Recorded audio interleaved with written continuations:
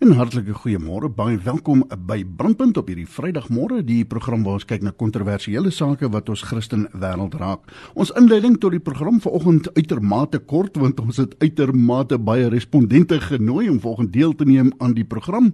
En die onderwerp van bespreking gaan oor die redes waarom mense nie terugkeer na 'n spesifieke kerk nie.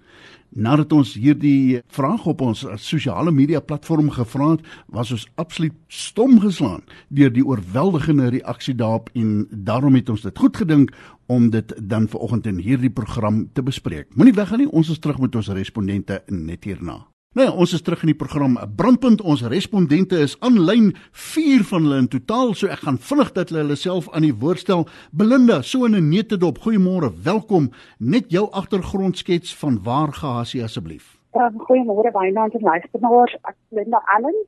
Ek bly in Wesrand en ek is 'n beraader hierso. Ek werk saam met my gemeente om mense die liefde van Jesus te wys en net nader aan koninkryk te praat. Dus dis maar wie ek is. Leon, so in korte, jou agtergrond asseblief. Goeiemôre Wynand, al die luisteraars ook en my mede-respondente.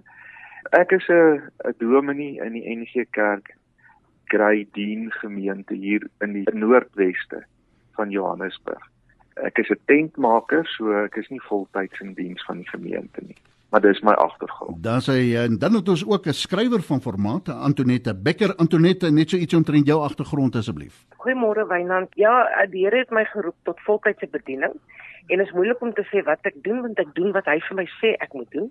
En onder andere het ek die boek geskryf Ek in Kerk, en ek het baie navorsing gedoen oor hoekom mense in die kerk toe wil gaan nie. So ek hoop dat ek vir julle nou 'n goeie bydrae kan lewer vandag. Nou maar toe, baie welkom en ons laaste respondent Erik Boshoff. Erik, jou agtergrond asseblief in 'n bekendstelling aan die luisteraars. Goeiemôre Wynand, baie dankie. My naam is Erik Boshoff. Ek is teologie gaan dominee swat en toe ek in 'n gemeente vir 8 jaar en toe die Here my in lockdown tyd geroep om kerke te plant in Suid-Afrika. So ek het so pas so 7 weke terug my eerste kerk geplant hier in Kreersdorp in die Wesrand.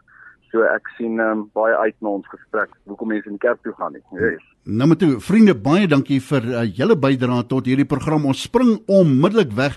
Ek het 'n e-pos van iemand ontvang. Ons hou die persoon anoniem. Dit sê op hierdie oomblik is hierdie gesprek vir my 'n baie teer saak. Ek is al vir 45 jare lid van my kerk en al die jare is die woord aan ons verkondig. Maar dit is nou meer as 'n jaar dat ons nie meer 'n senior pastoor het nie en dit blyk dat die ouderlinge nou die mag vir hulle self toegeëien het.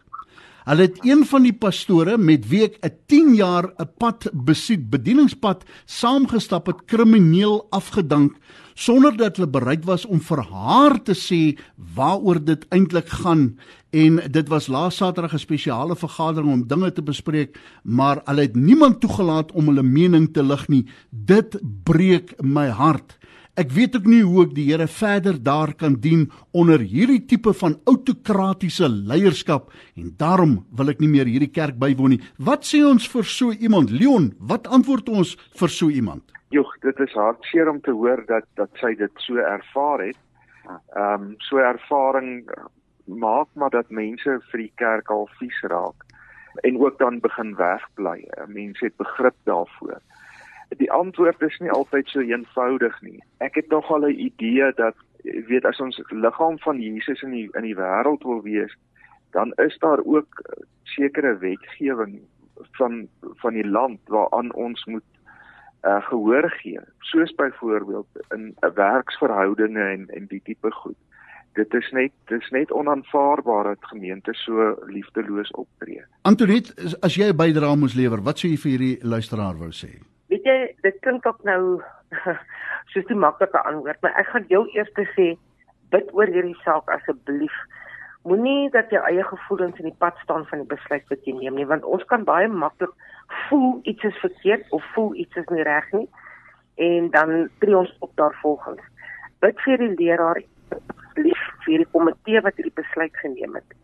En ek glo natuurlik dat God definitief die uitweg sal gee. Dit is baie moeilik met die navorsing wat ek gedoen het, het ek agtergekom dat mense baie seer kry in die kerk. En jou heel eerste reaksie is om dadelik uit die kerk uit te gaan. Ek weet nie of dit altyd noodwendig die regte oplossing is nie, Volgens my gaan jy uit die kerk uit as jy sien dat die leringe wat hulle van die kansel afspreek nie meer met die Bybel ooreenstem nie. En ek stem saam met wat Leon gesê het, dat as dinge gaan volgens die land se wette en volgens werkerswette wat ingestel is, dan stem ek heeltemal saam daarmee, dan moet 'n proses gevolg word. Yeah. Maar as dit onregverdig gedoen word, ek glo ons dien 'n regverdige God en dat hy die proses regverdig sal laat verloop wanneer ons daaroor bid en hom in die saak teen. Belinda, ek wil die volgende opmerking van 'n luisteraar wat op ons vraag geantwoord het, wil ek vir jou gee. Dit sê, as tiener was ek al op rade, jeugrade, later in getroude lewe, vrouevereniging, sondagskole, kerksekretaris en later het die ewel ons ook getref. Ek is geskei na 17 jaar van my Pinksterman. Wat 'n skok. Stoere broeders en susters wat voorheen uit hulle pad uit sou gaan om te groet, kyk nou ander pad, want ek is nou melaats. Het 'n ander kerk gaan bywoon, niemand ken jou nie, jy's net nog 'n drenkeling, van kerk na kerk, van stad na stad, glip agterin, glip eerste uit, en mense kyk na jou, sies tog, hierdie arme vrou, daar's 'n groot leemte in kerke vir enkellopendes volwassenes. Wat sou jy vir hierdie persoon wou sê? Byna ek dink dit is 'n ding van dat ons almal het daai sense of belonging nodig. En as jy by 'n groep ingesluit is, dan wil jy voel hier's ek geliefd. Hier maak nie saak wat in my lewe gebeur nie, wil ek nie geoordeel word nie. Ek wil net in my sfeer geken wees. Ek wil hê mense moet my ontvou en die liefde van die Here wys. Ek dink ons moet daai vraag vra van in hierdie omstandighede wat sou Jesus gedoen het? Sou Jesus hierdie persoon weggeskryf het, snaaks na die persoon gekyk het? Nee. Ek dink dit gaan alles daarom. Ek het aan 'n gemeente behoort. Ek wil hê hulle moet verstaan waaroor dit gaan. Ja, ek is deel van al hierdie ampte en ek het deel van hierdie kerk. Ek het my alles gegee. Nou voel ek of ek verstoot word of ek verwerp word omdat iets verkeerd gegaan het in my lewe. En ek dink ons moet ligtelik wees in ons optrede daar. Ja. Want deur sulke optrede kan ons mense weggee op die koninkryk af. Maar die feit bly staan, die feit bly staan, Belinda, mense kry seer as gevolg van kerk wat nou ander pad kyk. Kerk wat nie so 'n persoon intrek nie, die enkellopende geskeide. Erik, wat sou jy wou sê vir hierdie vrou? Ek dink almal maak goeie punte en my persoonlike ervaring en waar ek nou vandaan kom met my kerkplanting en goeders, dink ek baie keer dat ons 'n misverstaan van ek dink van kerke. Ek dink ons het 'n misverstaan van kerke en ek was so eintlik vanmôre as ek vir lekker vroeg op en ek sê vir die Here, weet ek wil nou hierdie gesprek voer, waar is dit en ek lees in Eksodus nogals in Eksodus 18 waar Jethro, dis nou Moses se skoonpa, na Moses toe gaan, hy sê vir hom, jy gaan nie al hierdie werk kan doen nie. En as gevolg van jy wat alleen hierdie werk probeer doen, gaan jy baie ander mense seermaak. En hy sê toe vir hom, so ek stel voor, kry vir jou leiers wat oor 1000 aangestel is en oor 10 aangestel is en oor 50 mense aangestel is. En ek dink baie keer kry mense soos hierdie vroutjie seer in die kerk. Ek dink omdat daar nie na hulle gekyk is nie. Belinda het dit nou mooi vir ons gesê en dink omdat daar nie gekyk word nie. En ek dink baie keer probeer ons dan al hierdie druk op ons as predikante en pastore sit en ek moet daar wees en ek moet daar wees en intussen het ek nog 3 kinders van my eie en ek moet by hulle wees en ek moet by my vrou wees en dan kry hulle seer in plaas daarvan dat ek dink baie mense moet opstaan en sê maar ek het hierdie gawe van berading. Ek weet Belinda het dit gedoen en sy is 'n ongelooflike berading om te sê maar kom ek help jou. Kom ek haal die druk van jou af en ek help ander. Ek sal die groepie vat wat enkellopend is. Ek gaan die jong groepie vat van tieners. Ek gaan die jong groepie vat van manne wat verlore is. En dan help ons mekaar want ek dink weer eens as almal iets na die tafel toe bring, dan gaan dit baie makliker wees en dan haal ons baie druk af van maar een nou moet kyk. Dis my persoonlike ervaring hoe ek dit graag hoe ek dit gesien het. Ons het op sosiale media gevra, wat is die rede dat mense nie meer 'n spesifieke kerk bywoon nie? 'n Luisteraar antwoord toe en sê, ons kerksitplekke het begin warm word, konserte gedurende kerkdienste en die hantering van die doop het daartoe bygedra dat ons nie teruggekeer het nie. Ons het die kerk verlaat, 'n huiskerk opset, 'n begin en ons het meer geleer as ons hele tyd in die kerk. Leon, wat sê ons vir so iets? Dink jy huiskerk is die antwoord? Of wat sê ons vir so iets wat sê, maar die kerkdienste is besig om in konserte te ontaard? Weet jy, dit is vir my die groot hartseer en ek sê dit nog altyd, jy weet, vanuit my agtergrond as 'n NG dominee. Nou sien ek wat doen hulle rondom jeugwerk byvoorbeeld. Om die jeug in die kerk te te kry, het hulle allerhande ligte en allerhande rookmasjiene en allerhande sulke snaaksighede. En die dominees doen amper waawiele in die liturgiese ruimte en dies meer. Dis vir my so hartseer dat die beste boodskap wat daar ooit in hierdie wêreld kan wees, die beste goeie nuus, word verdring deur allerhande triks om banke vol te maak. En dis vir my jammer dat dit gebeur. Ek dink die een ding waarna mense verskriklik hinker op die oomblik.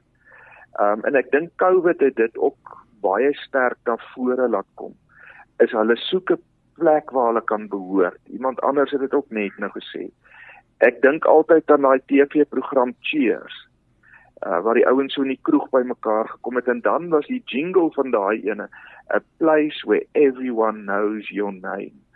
En ek dink dit is daardie gemeenskap wat ouens nodig het. Dit is die tipiese beginsels van die evangelie, van goeie nuus dat jy het 'n plek waar jy kan behoort en vanuit hierdie plek van behoort kan jy ook dan nou groei in jou verhouding met die Here. Dis die tweede ding. Behalwe al die triks wat hulle trek, dink ek word die Bybel eenkant toe geskuif ook in meeste van hierdie gevalle. En dit gaan naderhand oor die persoon daarvoor wat die boodskap bring, meer as wat dit gaan oor die boodskap self. En dis hartseer. En dis hoekom ouens loop. Fynand, dis ek net so nog inkom. Ek stem saam met Leon. Dit is 'n kwessie van bring ons nog die Here na die mense toe, of bring ons dit wat ons dink hulle wil hê na hulle toe. Mense wil weer eens, hulle wil geliefd voel, hulle wil voel hulle hoort, hulle wil voel, hier kan ek kom sit sonder om geoordeel te word. Ek dink ons leiers moet versigtig wees om nie te wil gedien word nie, maar eerder om te dien. Maar ek wil nou juist vra, een van die groot klagtes is, dat in een van die luisteraars wat gereageer het gesê, ek hou nie daarvan dat baie kerke neig na life coaching toe in plaas van eredienste. Life coaching het oorgeneem by eredienste, sogenaamde prekers wat gryp na 'n enkele vers en dan 'n storie rondom dit bou uit hulle eie lewe uit, is nie 'n Bybelse beginsel nie. Wat antwoord ons so iemand? Wie wil reageer op? Kan ek gou reageer daarop? Dis tog jammer, ek kom sommer in.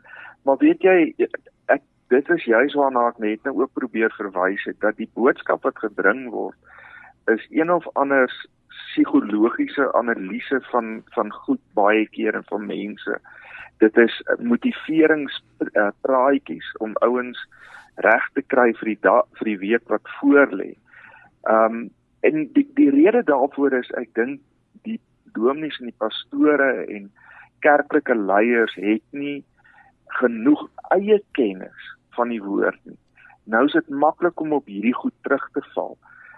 En hulle sien in die breë wêreld dat daai goed partykeer kerke vol kry. Maar dit werk net vir 'n rukkie en dis wat hulle nie besef nie.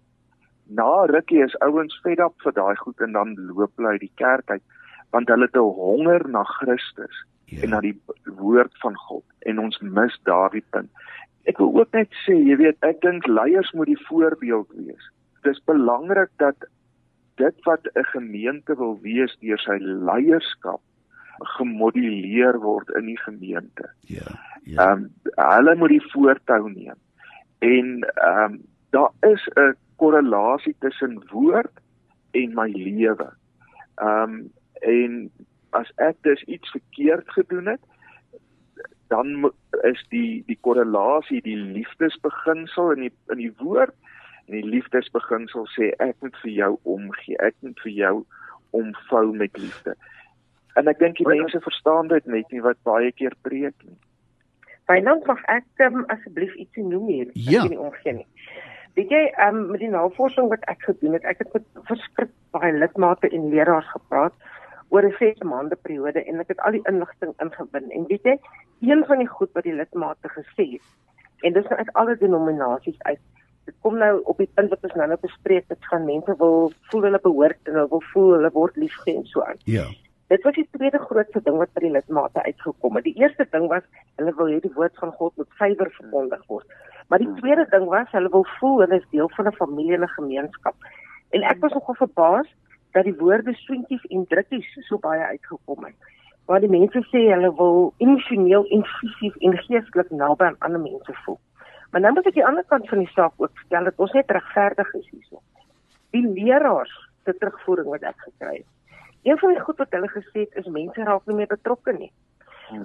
Wanneer daar iets soos 'n bazaar is en hulle vra vrywilligers om bestanddele te skenk of om help Saterdag, is daar net al hoe minder en minder mense wat opdaag en wat betrokke raak. En as jy maar wat vir hulle verbasend is hoe die mense al hoe meer en meer op sosiale media betrokke raak. Op die kerk se Facebook-page, waar jy weet het hulle baie te sê, en daar selfs kerke wat Twitter het, en die mense is aan die brand daarso.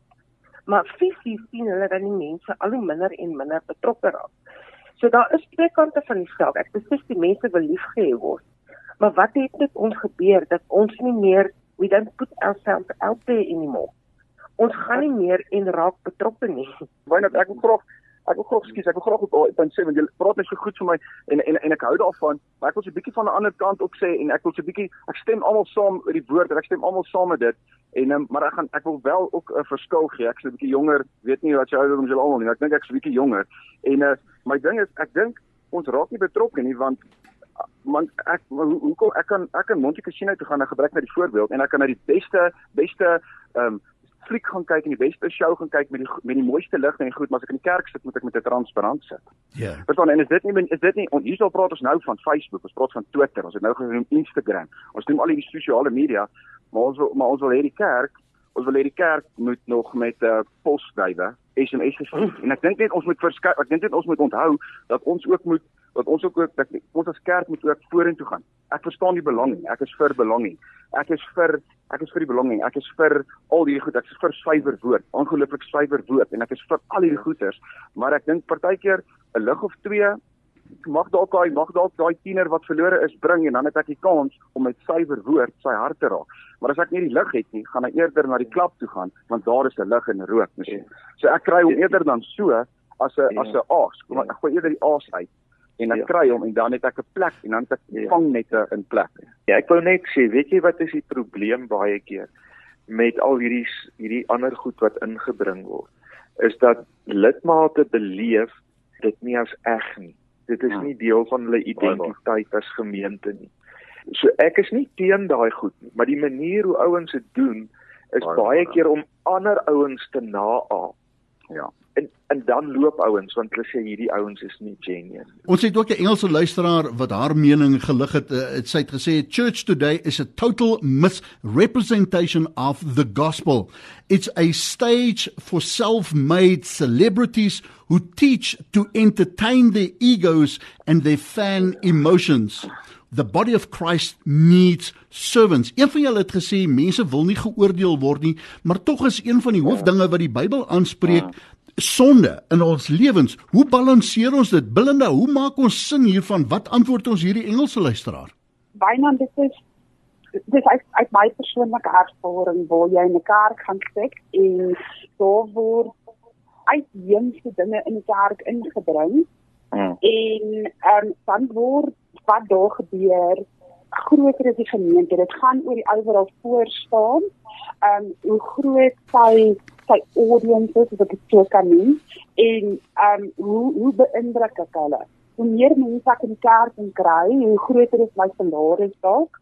Ek weet dit is nie maklik om daaroor te praat nie, maar mense sien hierdie dinge raak. En gewoonlik as mens baie rigting gaan dit begin dit meer raak oor jouself as dit word vir God jou daar geplaas. Een van die groot klagtes wat ek gekry het in die navraag op sosiale media is dat kerkleiers ontoereikbaar is, dat hulle nie reageer op e-posse, dat hulle nie reageer op klagtes nie. Een luisteraar wat selfs gesê het, hy het 'n prokureursbrief ontvang omdat hy sodanig criminal injury gepleeg het. Wat sê ons hier oor kerkleiers of kerkgangers wat voel, maar hulle kan nie meer vrylik die predikant of die pastoor nader nie? Leon, Erik, ek wil vir julle daar inbring. Is dit waar? Is dit van waarheid ontbloot? Want dis wat mense sê, dis hoekom hulle nie teruggaan na daardie gemeente toe nie. Is dit van waarheid ontbloot? Leon, wat is jou ervaring? Ja, weet jy, ek dink dit hang af hoe groot die gemeente is. My ervaring is dat groot gemeentes raak die dominees in weg en vind hierdie ding baie makliker plaas.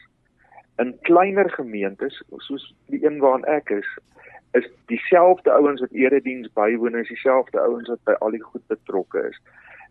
Daar's die heeltyd 'n openheid van my kant in elk geval om toeganklik te wees vir hulle. Maar ek dink dit het te doen eerstens met die grootte van jou gemeente, tweedens het dit te doen met die persoonlikheid van die leraar. Ek dink baie keer wil hulle meer akteur wees as wat hulle 'n dominee wil wees. Hulle wil mense beïndruk in plaas van om die evangelie vir hulle te bring. Ek verstaan net nie die logika baie keer daar agter nie. Want die oomblik as jy tog moeite doen om die koinonia in die gemeente, die gemeenskap van die heiliges ernstig op te neem deur vir elke een om te gee en die woord suiwer te bring, dan groei so gemeente. Hulle het nie nodig om 'n klomp triks uit te haal om daarby uit te kom en ontoeganklik te wees. Dis weer 'n keer daai ding van belonging, nee. Hulle wil weet hierdie is ons dominee of dis ons pastoor hierdie. Ouens verstaan. Vriende, tyd het vir ons ingehaal. Erik, ek het jou gevra vir reaksie daarop, maar tyd het werklik vir ons ingehaal. Jy kan nie glo ons praat al oor die 20 minute. Kan ek vir julle vra, hierdie klas van gesprek kan 'n mens lam laat en sonder oplossings. Ek wil begin by Belinda. Belinda, vir hulle wat sê huiskerk is die nuwe antwoord. Wat sê ons mense wat gesê het ek gaan nie meer terug na die kerk toe nie, hierdie is my klagtes. Klagtes is volop, maar is daar 'n oplossing? Dink jy daar is 'n oplossing? Belinda, ek wil by jou begin, dan Leon, dan Antoinette, dan Erik wat vir ons afsluit. Belinda, wat sou jy sê? Wat is die oplossing? Want ek wil sê ons elkeen het 'n geestelike behoefte. En dalk moet ons as persoon self daarna kyk, waar gaan ek gaan waar my geestelike behoefte gaan vervul word? Is dit regtig so erg as gemeentelede rondspring tussen kerke? Ek wil half sê, ek sal eerder van kerke verskuif en kry daar wat ek geestelik nodig het, as wat ek daai persoon totaal en al verloor vir die koninkryk. Leon, jou opmerking? Ja, weet jy, dit is nie so eenvoudig om een ding te noem nie. Ek dink ten diepste moet die kerk van die Here Jesus ophou met 'n klomp snaaksighede en fokus op dit waarvoor ons daar is in die wêreld, naamlik om God se liefde deur ons uit te leef op in al sy forme en ook ten opsigte van sonde en die verkeerde. Dink ek moet ons met liefde dit hanteer en nie met veroordeling. Liefde, die grootste van alles. Antoinette, jy het gaan boeke skryf oor hierdie onderwerp. Dink jy as 'n antwoord 'n oplossing? Weet jy, dit is eenvoudig, ons net terug gaan na die woord, nee.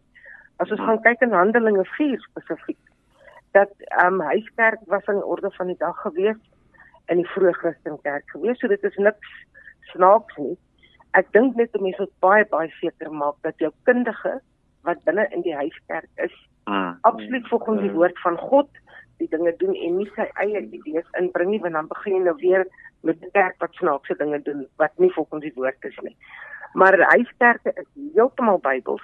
En ek kan nie sê, ek sal nooit sê dat dit net altyd die groot kerk moet vervang nie, definitief nie. Maar as iemand daarso sy behoeftes bevredig kry, dan dink ek dit is heeltemal reg. Ons laaste woord kom aan ons kerkplanter en jongste predikant van die oggend, toe Erik Boshoff. Wat sê jy? Wat is die oplossing?